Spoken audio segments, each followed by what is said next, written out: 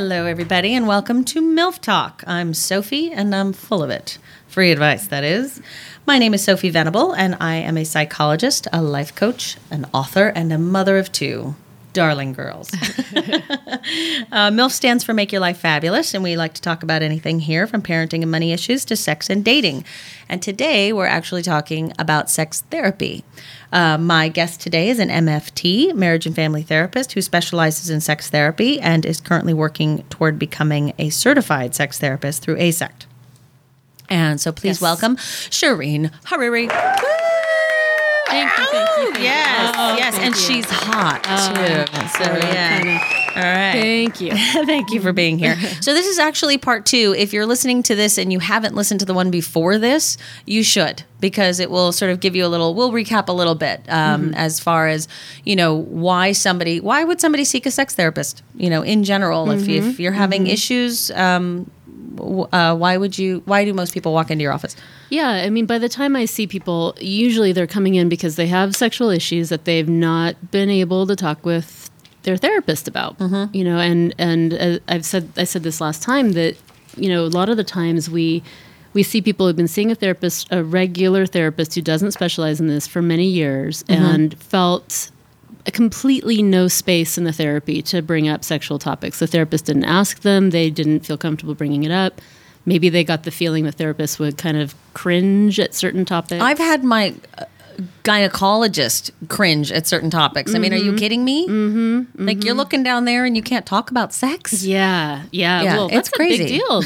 We actually, this is something that we talk about a lot, which is that a lot of doctors and gynecologists and people who deal with cancer or whatever, they're not usually able to say, okay, well, what is sex going to be like with this? What is this thing that's happening? Right. And so when I see these people, they usually have had that experience where someone just didn't address it at all. And they thought, okay, well, I need to talk about this. Where am I going to go? Let me Google sex therapy, in their city of choice.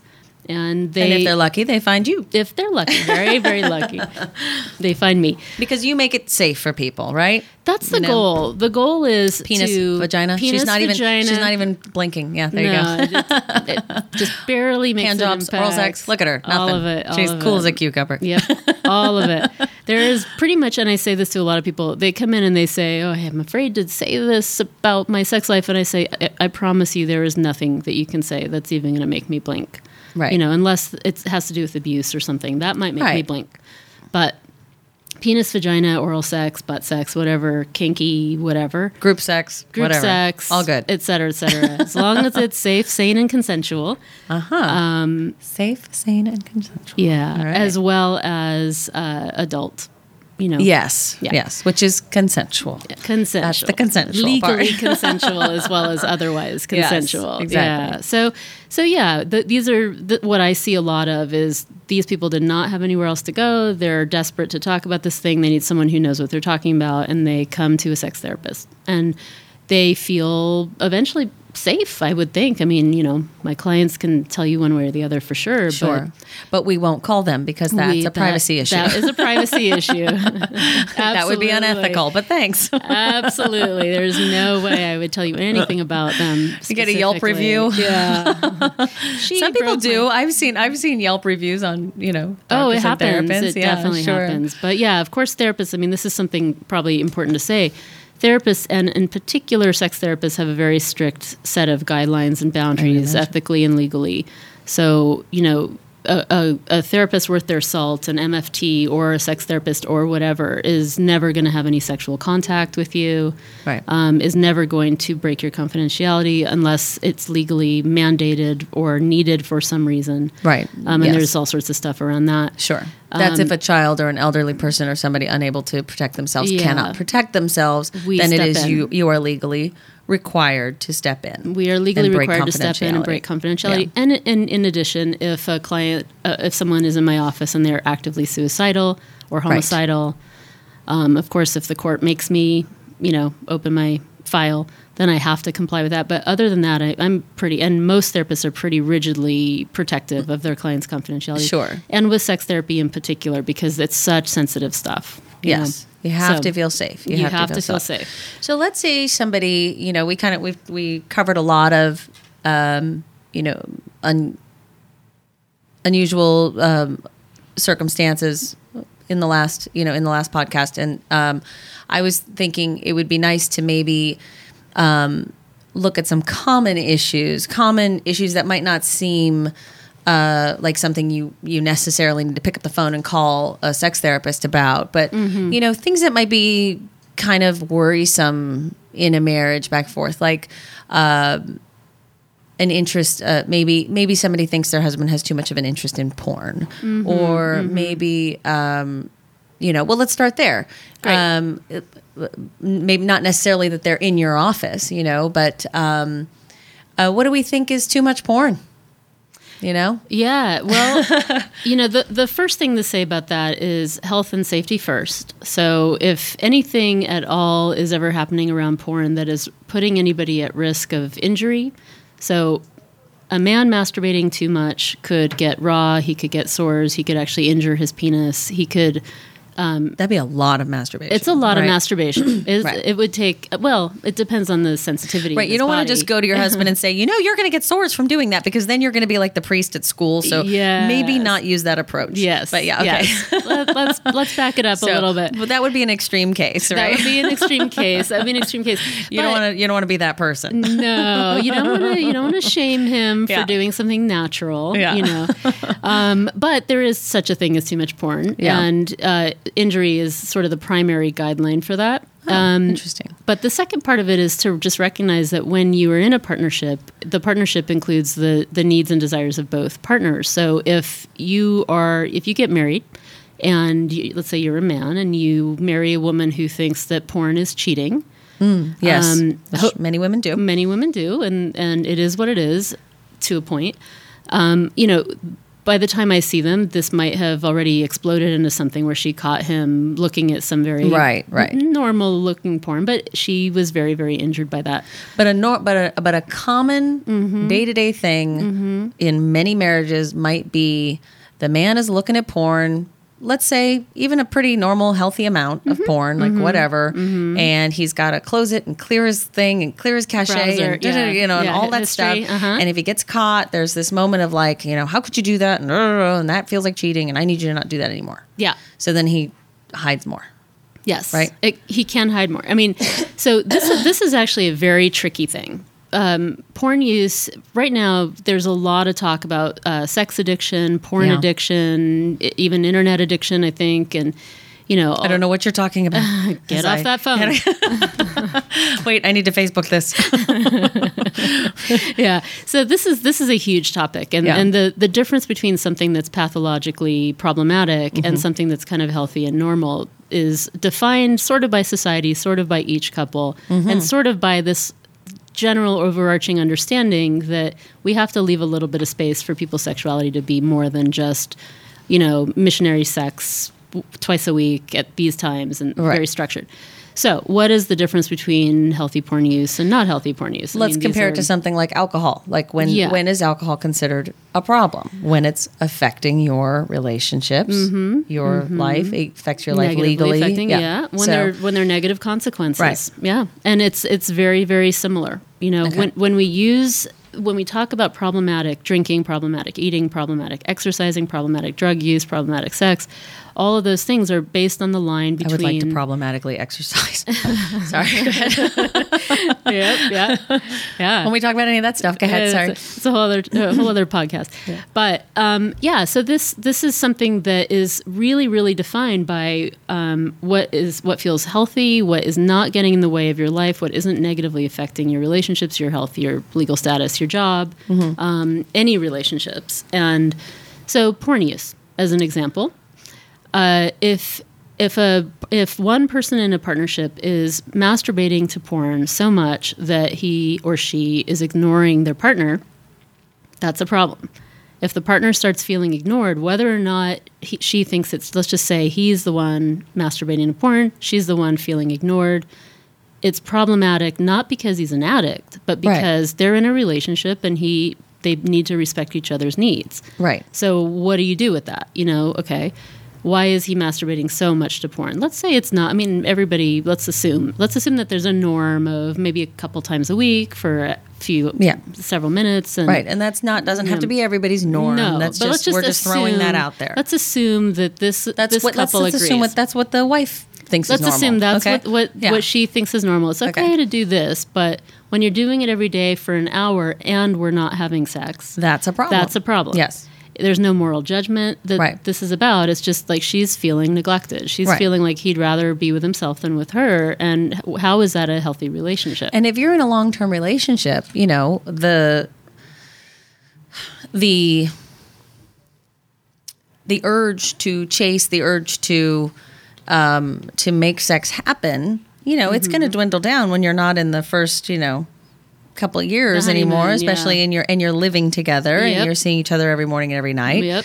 So it's kind of important to keep a little sexual tension going for yourself. Absolutely. And if you're taking care of that, which can seem like really not a big deal, you know, it's sort of like, well, we didn't have time to have sex and, you know, so I just took care of it real quick. And it's like, I get it, not a big deal, but if it's making it so that now you're only having sex once a month, exactly, it can be a piece of the puzzle that can be the puzzle of your intimacy. Absolutely, right? yeah. So if let's say we're talking about that same couple, we have to a sex therapist. We have to assess. Okay, what is really happening here? Is he not sexually interested in her for some reason? And there could be a whole spectrum of reasons why that is. She could. You know, I was just talking to another therapist who's talking about a client who didn't want to have sex with his wife because she wasn't clean enough, you know, and he didn't know how to tell her and et cetera. And that comes up a lot. That's a big thing. Interesting. And we talk about, okay, why is it that you can't tell your partner that her vagina might need a little extra attention in one way or another? Or she might need to go to the doctor. She might need something. Yeah. It happens. It happens a lot. And she might not know it because she's not really sitting there with her vagina in a mirror and smelling and tasting everything every day, you know. So it's kind of up to him. He needs to speak up. He does. Especially if it's making him avoid her sexually and intimately and go be with porn and therefore start doing that more and more, and then she's feeling neglected, et cetera, and she doesn't understand. So, you know, to any couple who's listening to this, please talk about things and you can say possible. it in a way, you can say, I think, you know, honey, I think there might be something. There might be something going on because you don't smell like your normal, lovely self. Exactly. You know? Exactly. Yeah. So I know this is always a fun topic to talk about vaginal smells, but you know that is a part of life. That's part of life. Yeah. And what if that like was the beginning wedge of something that went on for years? Exactly. How tragic. Exactly. You know, when it's like a couple days of an antibiotic, boom, you're good. Absolutely. I mean, and not to mention all the other side effects that come with an infection that isn't taken care of, like pain, vaginal pain, and whatever, depression. The whole thing can just be a spiral that and that's the problem when you're talking when we don't have a language and we don't have a communication around these things. I mean, you know, things spiral a lot. I mean, some women might be like, honey, I just kind of wish you'd shave down there a little bit more and I'll pay more attention to it. I mean, these are, you know, I think that the problem is that everything works kind of well when you're dating, and that's probably why you got married, and it's simple. And then, you know, when you don't have the same chemicals going, keeping things, getting you into the bedroom, the novelty. Everything becomes a little bit more complicated. And I do think that it's really, it's sort of your responsibility in the relationship to, one, make sure. I mean, women can masturbate too much too, you know. But sometimes that tends to get them going. There can be a different consequence, you know. But you know, your responsibility is to kind of keep yourself interested, keep yourself interesting, you know, keep yourself clean, and really like be interested in what turns your partner on. Yeah. I mean, that's the ideal. Of course, what we're dealing with always is that people aren't born knowing how to do all this stuff. We're born as babies with no that's training. Why people like you and me want to get the word out. Yes, exactly. I mean, so like all a person has is what their parents have taught them or shown them, or what society has taught them or shown them. And if what that means is that she doesn't really think about these things or that things, we're here to say, okay, well, let's consider the possibility that something needs to be different. So, with a couple like this who there's this rift that has been created because one thing didn't get talked about. Now years later, they're not having sex and he's just with his porn all the time. Yeah. Now his neural pathways are all about this other thing. Yes. And she's just feeling awful. And then one of them cheats, and then there's all these Sure. ripple effects of that. Sure, because because what happens too when somebody is taking care of things themselves is that it does become easier. That's easier than trying to create intimacy, and that's work. Yeah, Or, like we haven't had sex in a while, and now I want to come on to you, and I could get rejected, and there's just a whole ball of wax there that is a lot of work. And it is. Sometimes, men can really just get into their work and kind of take care of that, and it's just easier. And so the other, it can be work to build this back. And so that's where hopefully, if you're listening to this early on, you can kind of like throw pennies in the bucket like as you go along. Kind of fill the jar, fill the intimacy jar. Yeah. Yeah. But I guess really if your partner is looking at a lot of porn, I guess the question would be, what do you think is normal? Do you think zero porn is normal? Do you think twice, a little bit here and there is normal? Do you think it's okay to look at it as long as he's not, actually coming, and he's just sort of creating tension so that he'll come bring it home to you, What's okay? That's, you gotta, porn is everywhere. There's this thing called the internet. Escaping it. No. There's no getting away from it. So if you think they're just never going to look at it, that's crazy. Like a pop-up's going to come by. It's just going to happen. Yeah. There was I don't know if I'm going to retell the story exactly correctly, but there was some university that wanted to do a study on people who use porn versus people who don't, and they had to scrap the study because they couldn't find it was men who use porn, men who don't. They couldn't find any man who had never seen porn or didn't use it with any regularity whatsoever.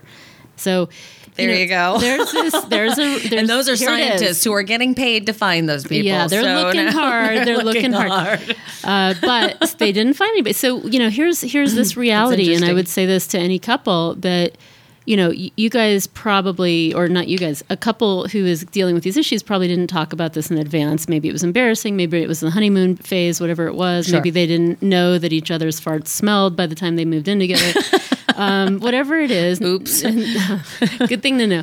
But, you start living together and being with somebody, and normalcy, quote unquote, and sort of the structure and daily life sort of stuff sets in, and nothing's been talked about. So for the people who think that there should be no porn whatsoever, it's going to get tricky. It is going to get tricky if that's challenging if for you. Zero porn is acceptable. Right. And you're probably asking your spouse to sort of live a double life. Yeah. Now, that doesn't, what I do want to be sure to say is that in the healthiest version of a relationship, where a man, I'm gender stereotyping a lot. Yeah, obviously there's so much more to this. We can go this both ways. Yes, we'll flip this around. We'll talk about a chick who's into BDSM. Okay, we'll go that way. Perfect. All right. So but if we're dealing with this situation where he wants to do that, and normally what we need to look at is, okay, what is it about their sex life that isn't allowing him to primarily be focused on their intimacy? Right. And like I said that before, but this is a really complex thing. There's a reason why it's called sex therapy and not just, hey, we're just talking about this, because we have to dive into all sorts of layers of the stuff. Well, let's say it's not at the point of it. What if it's just sort of a kind of minor rift? What if they are having sex and he's like, she is my primary. She is, of course. That's what but I just like to look at naked women sometimes, And so to him, he's feeling like, God, this is really normal. I'm still having sex with my wife. I'm still doing this. And she's so mad at me, And then eventually this is going this is like you said, that for the person that thinks that there should be zero porn, it's going to be tricky. Yeah. Yeah. And that's not to say that a man is not capable of saying, okay, I just won't look at porn. Absolutely right. But so this is the conversation. You think his buddy's not going to show him something or send him an email? It's like, oh, I can't open that. Something's going to be somewhere that is going to be a sexualized image of a woman. It's going to happen. Live it up. But so what does that woman do with that? If she can't. So this becomes about talking to her about what are her expectations? Where do they come from? Is there room? Sometimes I've even said, hey, okay, why don't you guys make your own porn that he can watch? Interesting. Oh, that's interesting. Because take some pictures of her. Take pictures of her. Exactly. Yeah. Exactly. Like create an erotic template around that. It can be a lot of fun. Oh, you're smart. That's why they pay me. So, let's think outside the box of ways to make this better. And because he might have a higher sex drive than her. He might be like men tend to think about sex more than women, but sometimes that's not true at all. I don't know if that's entirely true. Yeah. Well, in the big picture. Certainly you and I might be a little different. But that being said, in a very kind of typical situation, we have to come up with ways for both of them to be a little bit more in communication, a little bit more open and honest. If she's feeling like if her deal is that him watching porn means that he doesn't find her attractive, even if they're having sex. Core. That is usually the core. That is usually the core. That is sort of like, but why do you have to look at her? And you're only supposed to see me naked. Yeah. And you're like, yeah. And it's sort of the separating out of that he's looking at the feminine. He's looking at women. But he's in love with her. Yeah. Maybe they can look at it together. Exactly. That can be really fun. Look at it together. It can be really fun, but there's something I think that's also important, which is that a person's sex life to be completely revolving around one other person in itself. It doesn't happen very often, but it does happen. But if he's not that guy who is completely 100% sexually focused on her and nothing else, then she might have to learn to give him a little space to, have sexuality that isn't all about her. Right. And here's an issue that I find is that when women allow their sexuality to be anything outside of their guy, it's usually a celebrity. Do you know what I'm saying? Yeah. Or some completely, unattainable, 18-year-old barista that's not really real, some kind of really unavailable kind of thing. Yeah. Which, essentially a lot of, all that porn is too. It's like these are just models that he doesn't know. Exactly. But in general, I think we have a tendency as females to, once we're in a relationship, kind of we're okay with that, with our partner kind of having the ownership of our sexuality as a whole, as opposed to just, you're the only person I actually have sex with. Yeah. You know? Yeah. And but men don't tend to do the same thing. And so we're like, but I'm all about you. Why aren't you all about me? And I think I think a lot of that's just wiring. And wiring because of society. Yeah, exactly. And what can be really interesting is if you're giving your man a little bit of mental freedom around his sexuality that he's already had. I mean, he was that way, for years before you guys got married. It's not like you walk down the aisle and all of a sudden his brain changed. Right. So he might even be able to allow you a little room in your mind, and that might be kind of interesting for you to explore yourself. And if I was really honest with myself, is this the only man that I'm attracted to? Is this the only, not to get into the sort of the dangerous territory of like, oh, am I going to go cheat? I'm not talking about that. I'm talking about, can I even allow myself to think that this man is sexually attracted? Can I allow myself to be aroused by that notion? A lot of women don't. I mean, absolutely. Yeah, it's an interesting. It's embarrassing, but I really did not allow myself to fantasize about other people for like 10 years. Unless, like in my fantasy, he was, dead or gone or something. You know what I mean? Like, and I know a lot of married women who say that. Yeah. And I'm serious. I know you are. It's almost embarrassing.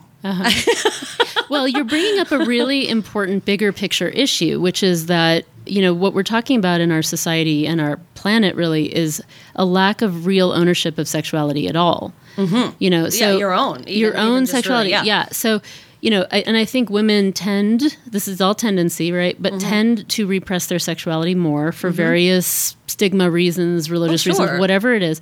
So, how to get both people in a couple and just everybody to get to a place where they're like, okay, this is what I actually like. This is what turns me on. Maybe this is where it came from wasn't the healthiest place, but maybe this is where it is right now. And that's fine. But being able to open a dialogue and explore and not just be this tightened, repressed body walking through the planet. Right, that gets to sort of express itself sexually very one limited. way. Exactly. This way. Yeah. And in a marriage, it can literally become like one way. This tiny we do little, this, then you touch me there, then we do this, then we do this, so then you come, and then I come, and then blah, blah. Yeah. Mm-hmm. Yeah. It's like, it loses its fun. I mean, if you're going to be with someone for a long time, there's got to be some kind of novelty, because otherwise, unless you're both very, very into being very stable and structured and, paced a certain way. But that's not most people. Most people need something a little bit different once in a while, if not pretty frequently. Even to just at least to be able to talk about something exactly. else. Fantasize, talk, explore. What would that be like? Blah, blah, blah. Yeah. I mean, that works for a lot of people. It does. Because a lot of people really aren't actually comfortable stepping out and doing other things, but it's really fun to talk about, and it's really enough for them. And again, it's about that freedom in your mind, that freedom to actually be who you are and be known by your partner. Yeah. That is what creates the intimacy. Absolutely. So let's say, here, challenging example. Okay, let's say the woman in the partnership, she really, she wants to be a sub or dom. I mean, what didn't you had an example, or I think you said somebody just wanted to be spanked really hard, and her husband didn't want to do it, and understanding the psyche behind that, that's not always related to abuse. Absolutely. It's not my thing. I'm just saying it's not my thing, but I have no judgment about it. Knock yourself out. Yeah. Literally, not literally. It's not all about that. I know. I don't understand. And I have not read 50 Shades of Grey, but I'd be really curious to know how, if that's come up in your room, just as far as like bringing up conversations, because it's really kind of blown the lid off of a subculture. Absolutely true. Absolutely true. And I have a lot to say about this. This is. Do you? Oh, please go. Knock yourself out.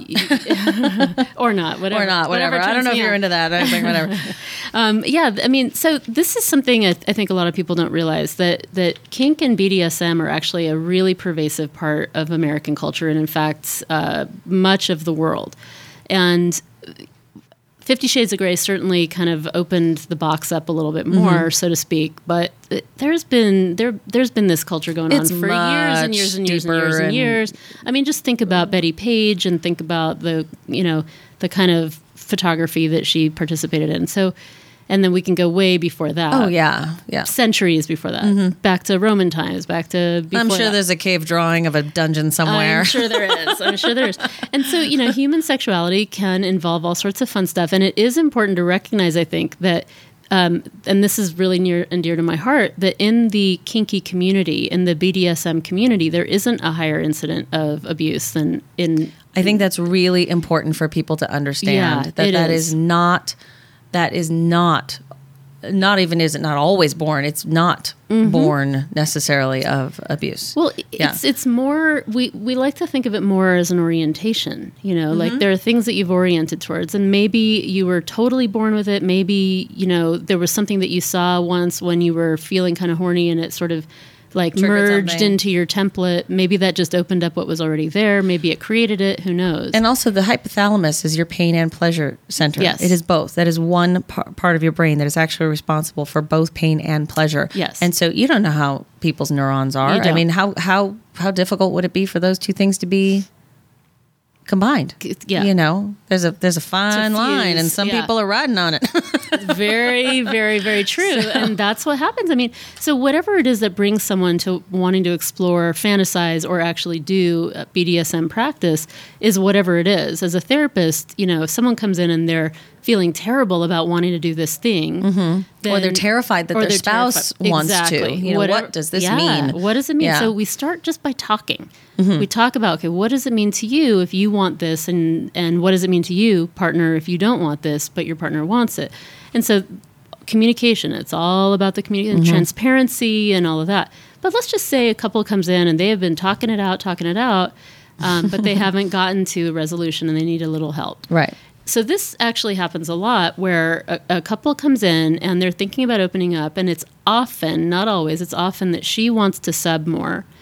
She wants him to be more dominant and to kind of slap her a little or spank her or, you know, whatever it is, pull her hair, which a lot of that in the BDSM community is actually pretty mild, but in a more quote unquote vanilla community, it would be, oh, that's a big deal. Right. So we talk about it. Let's say we talk about it, and she says, okay, to my question of what do you think it is that you're really looking for here, she usually, not always, comes up with, I just want to feel like I'm a woman and he's a man. I want him to be strong. I want him to be dominant. They want to feel that masculine, feminine, the energy. Dynamic, absolutely. Yeah.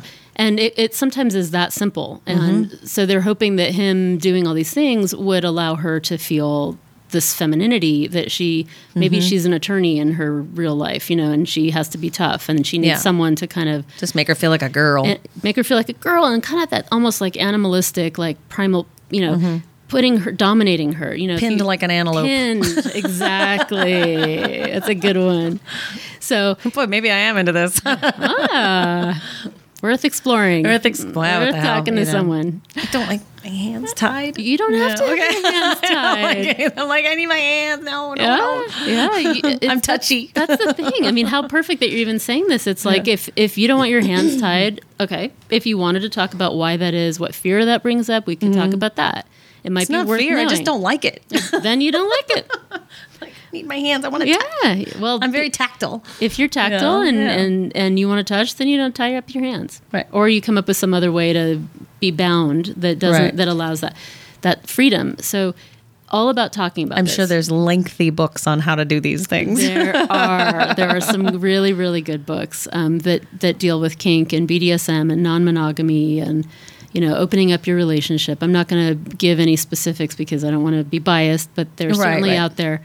That's what Google's for. That's what Google's for. And I do tell my clients sometimes the ones that I like. But I will say this. I mean, there is a book called Opening Up that's sort of a starting point that talks about what it might be like to do all sorts of different things. So it's just sort of in general kind of.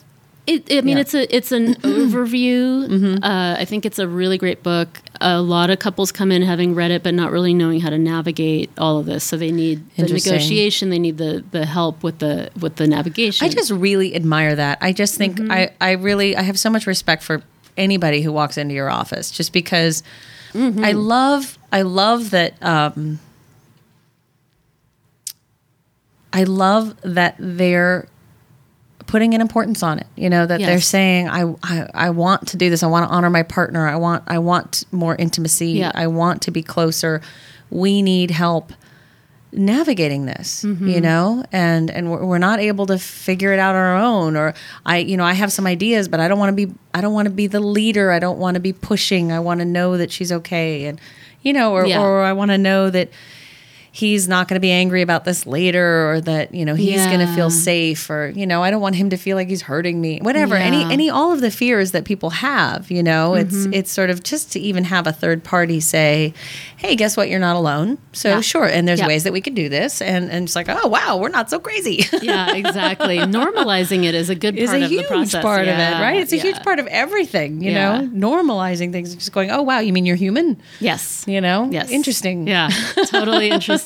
Yeah, it is a really interesting thing. And it actually is very, like, it really moves me when a couple comes in and in honoring their relationship wants to get help to just figure this out. You know, before all this stuff hits the fan and they've spiraled and they're almost about to break up. Yeah. So I encourage people to do that. And it can look like anything. I mean, it could look like I just want to be spanked a little bit and I'm afraid to really ask for that, or I don't know how to ask for that without hurting his feelings, or whatever that is. Right. Or vice versa. You know, maybe he's the one that wants to be spanked and even degraded, you know, for whatever reason. Or choked. Choking kind of scares me. Like that whole, I know a lot of people are really into that, and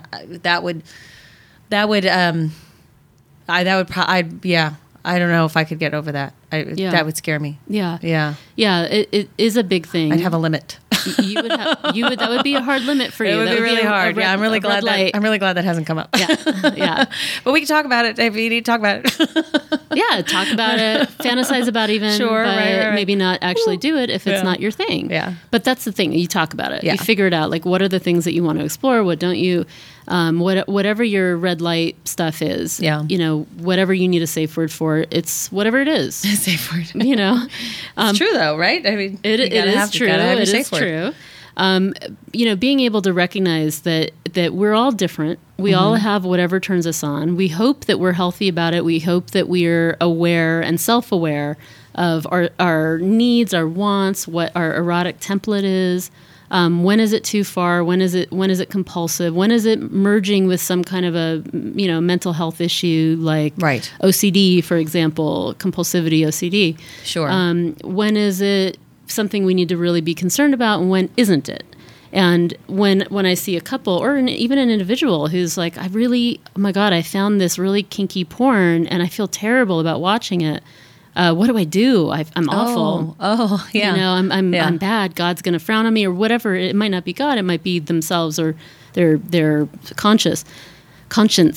So, you know, being able to like own who you are, know who you are, make an informed choice. Do I want to do this? Do I not want to do this? And look at the shame aspect of it, because that is sort of like, in my opinion, a core feeling. It's a core issue around when people it, walk into any therapist, but especially with sex. You know, we have so much wrapped up, so much meaning wrapped up. Even if you think you don't, you do.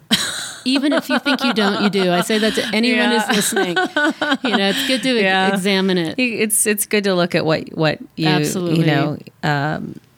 There's shame, and so many people have been molested. I mean, whether it was like serious, I shouldn't even qualify it. It's all serious. Yeah. Whether it was, you know, actual sex or penetration, or even sometimes just touching, or some, you know, just things that are inappropriate that make you feel violated. Yes. That is so common. It is so common. It's almost hard to find somebody who hasn't at some point. Absolutely. And a lot of the shame in that is around the fact that it felt good, or that that your nerve endings responded.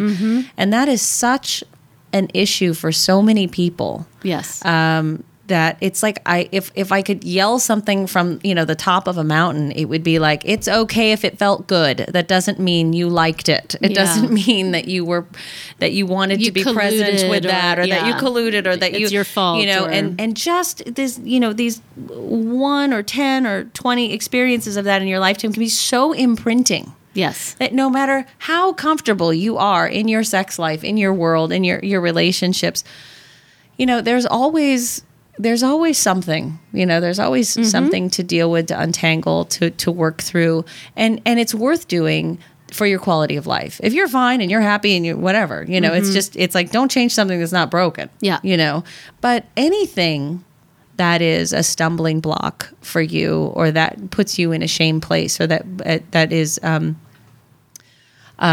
paralyzing for you in any way, is worth exploring. Yes. It's worth exploring. And that's why, you know, that's the beauty of the safety of sex therapy, and couples therapy, and, you know, and any therapy really. And any therapy really, because And you know, there's good ones and there's bad ones. You know, not every therapist is going to be the greatest therapist for you, or whatever. Yeah. And so, you know, if you've had one bad experience in therapy, don't like throw it away. You know, don't write them all off. Don't write them all off. There are good ones out there. There's good ones. People who are better fits. I do want to say something about this molestation and trauma thing. You know, the statistics that kind of get thrown around are that 1 in 3 women in her lifetime and 1 in 8 men in his lifetime will have some kind of a sexually violating assault-like, rape-like experience, molestation. I do think the numbers are a lot higher. Oh, sure. For both men and women. Those are the ones that are talking. Those are the ones that are willing to admit it. Yeah.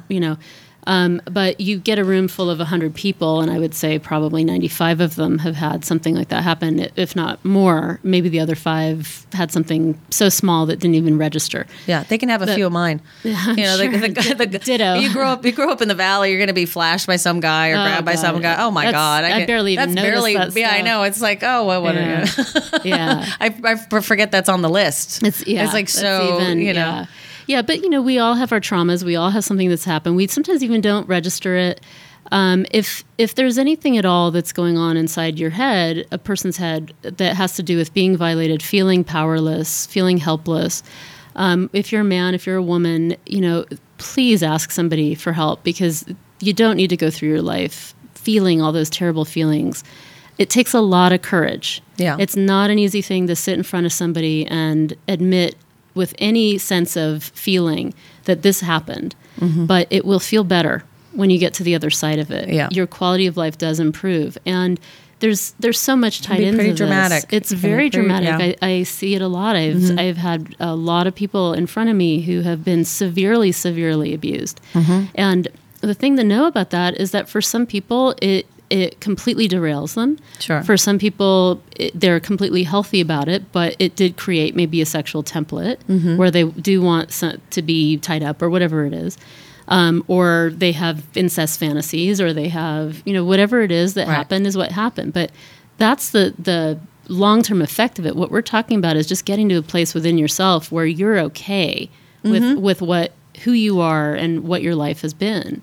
Yes. And we don't have to do this stuff alone. This is such an important thing, because so many people are walking around with in particular sexual trauma. Sure. And that, by the way, does also include, like, if mom or dad had porn laying around but never touched you, never, never did anything, just anything that might have affected you in a way that created or shaped your sexuality negatively. Right.